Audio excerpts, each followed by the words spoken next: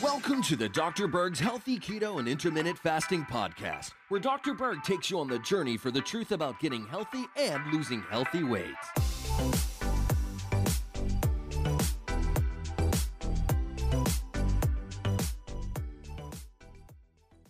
Now, what would happen if you consume mostly healthy whole grains for 1 month? Well, if you haven't tried that experiment, you might want to try it.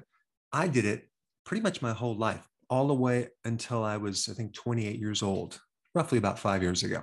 And I would say it probably wasn't the best experiment to do in my body, but I was really consuming a lot of what I thought were healthy whole grains. You know, the cereals, the breads, the pasta, the crackers, things like that. So let's do a whole deep dive on these healthy whole grains to dissect some of the component parts. Now, the first thing I want to talk about is fiber, right? Because they always say like, if you eat whole grains, you're getting like 2 to 3 times the fiber compared to refined grains.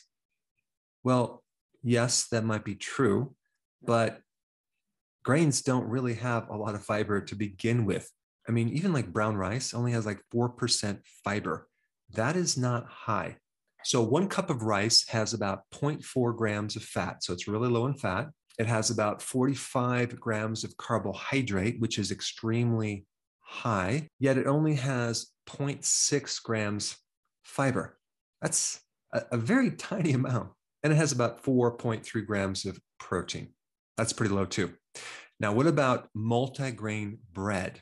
Well, we have 1.7 grams of fat, so that's pretty low. And we're talking about like 1 slice, okay? It has 18 grams of carbs, which is quite high, yet only 3 grams of fiber and about 5 grams of protein.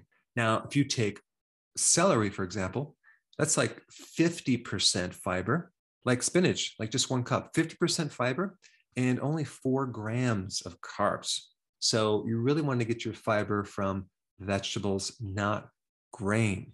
And the next point I want to talk about is, no one really consumes just 100% whole grain.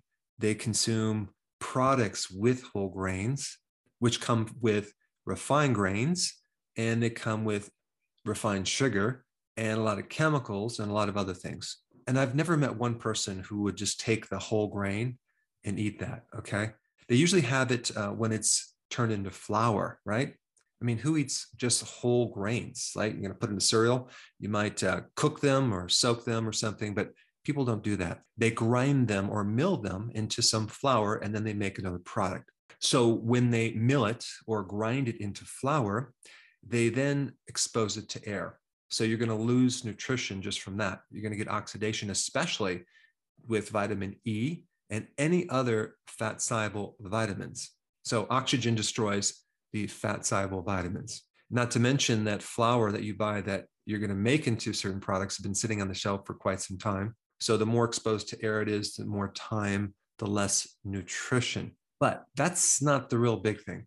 The big thing to me is that if you're going to consume something in a flour-based product, when you eat that broken down grain, which basically exposes more surface area of that grain to your digestive enzymes, you're going to get a spike in blood sugars simply because 80% of that grain is starch. And starch is a bunch of little glucose molecules stuck together. So when you heat it or you grind it or you process it in some way, the digestive enzymes are going to turn that so-called healthy complex carbohydrate into simple carbohydrates as a bunch of glucose molecules.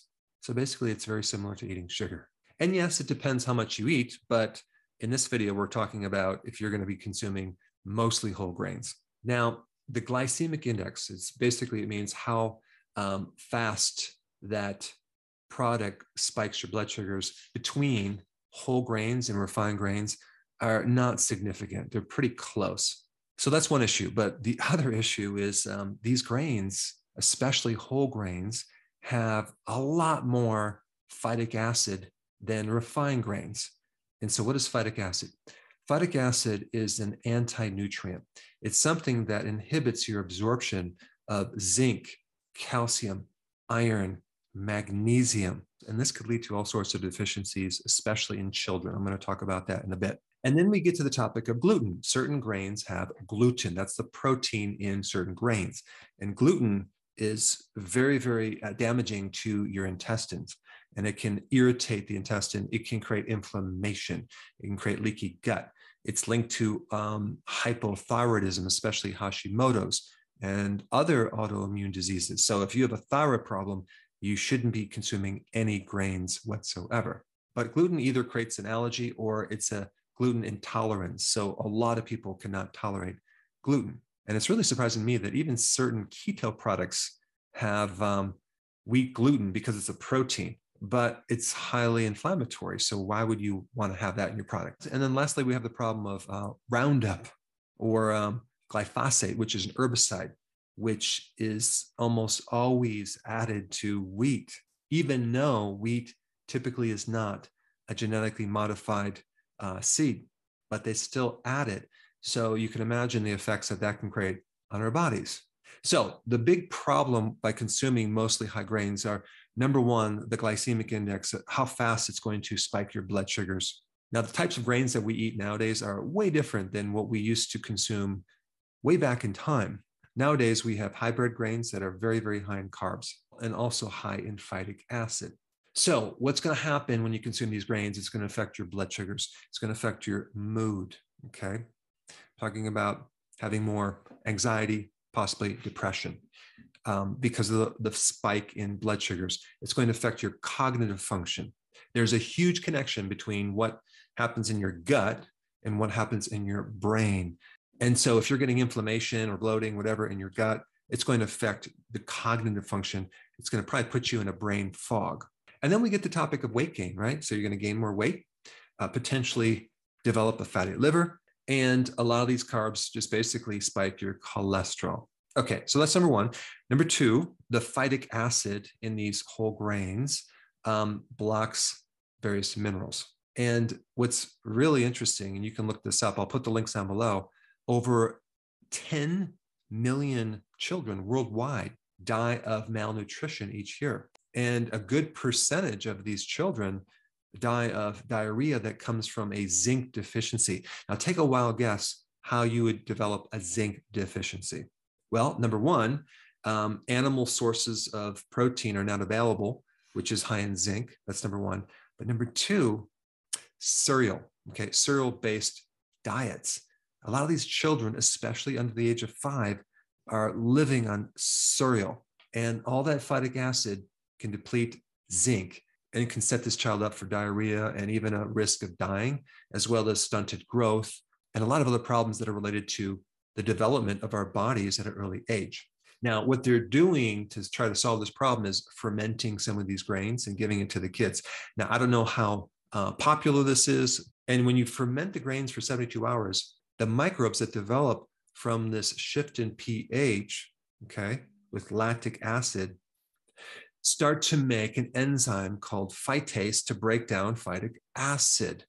So this is why when you ferment grains, you'll have less phytic acid and more nutrient absorption, specifically with zinc, magnesium, iron, and calcium. And this is another reason why we ferment our grains for our chickens. We have like 16 chickens, and I soak this grain in water for 72 hours, and they eat it up. And that way there's less phytic acid, they get more nutrition. All right, and the third point about whole grains is that what it does to your digestive system. You're going to get gas, you're going to get bloated, you're going to get inflammation because the high levels of omega-6 fatty acids irritate the colon. You potentially can get SIBO, small intestinal bacterial overgrowth. You can even develop allergies or even an autoimmune disorder called Hashimoto's, which I put a link down below of that association. So grains are not favorable for your digestive system. Some people can digest refined grains much better, probably because there's a lot less phytic acid and other anti-nutrients in refined grains, and it's easier to process. Of course, the other problem is you're going to just create additional problems with refined grains. So they both have their problems. So if I had a choice between refined grains and whole grains, well, I wouldn't have either of them. All right, and then I already mentioned glyphosate, which is an herbicide, which affects the microbiome. there's been an increased association between glyphosate and increased risk of celiac, which is a digestive issue, not to mention a lot of other issues, which I'll have to do another video on later. And then lastly, we have the fortification of these grains. So even though you're eating these whole grain foods, they still sometimes fortify them, right? They enrich them with a few synthetic vitamins. And then they also throw in some iron in there, which is not the type of iron that your body can easily assimilate. And that's why certain grains just sit in your gut for a long time, because of that iron. And just the type of vitamins that they put are just not the ones that our bodies are designed to absorb. Like they put in folic acid instead of folate. They put in synthetic versions of B vitamins to try to minimize the vitamins that were lost in the process of refining. Now, for those of you that are a little bit skeptical of this video and don't have any problem with consuming whole grains, well, go ahead and try to consume mostly whole grains for 1 month and report back to us on how you did health-wise.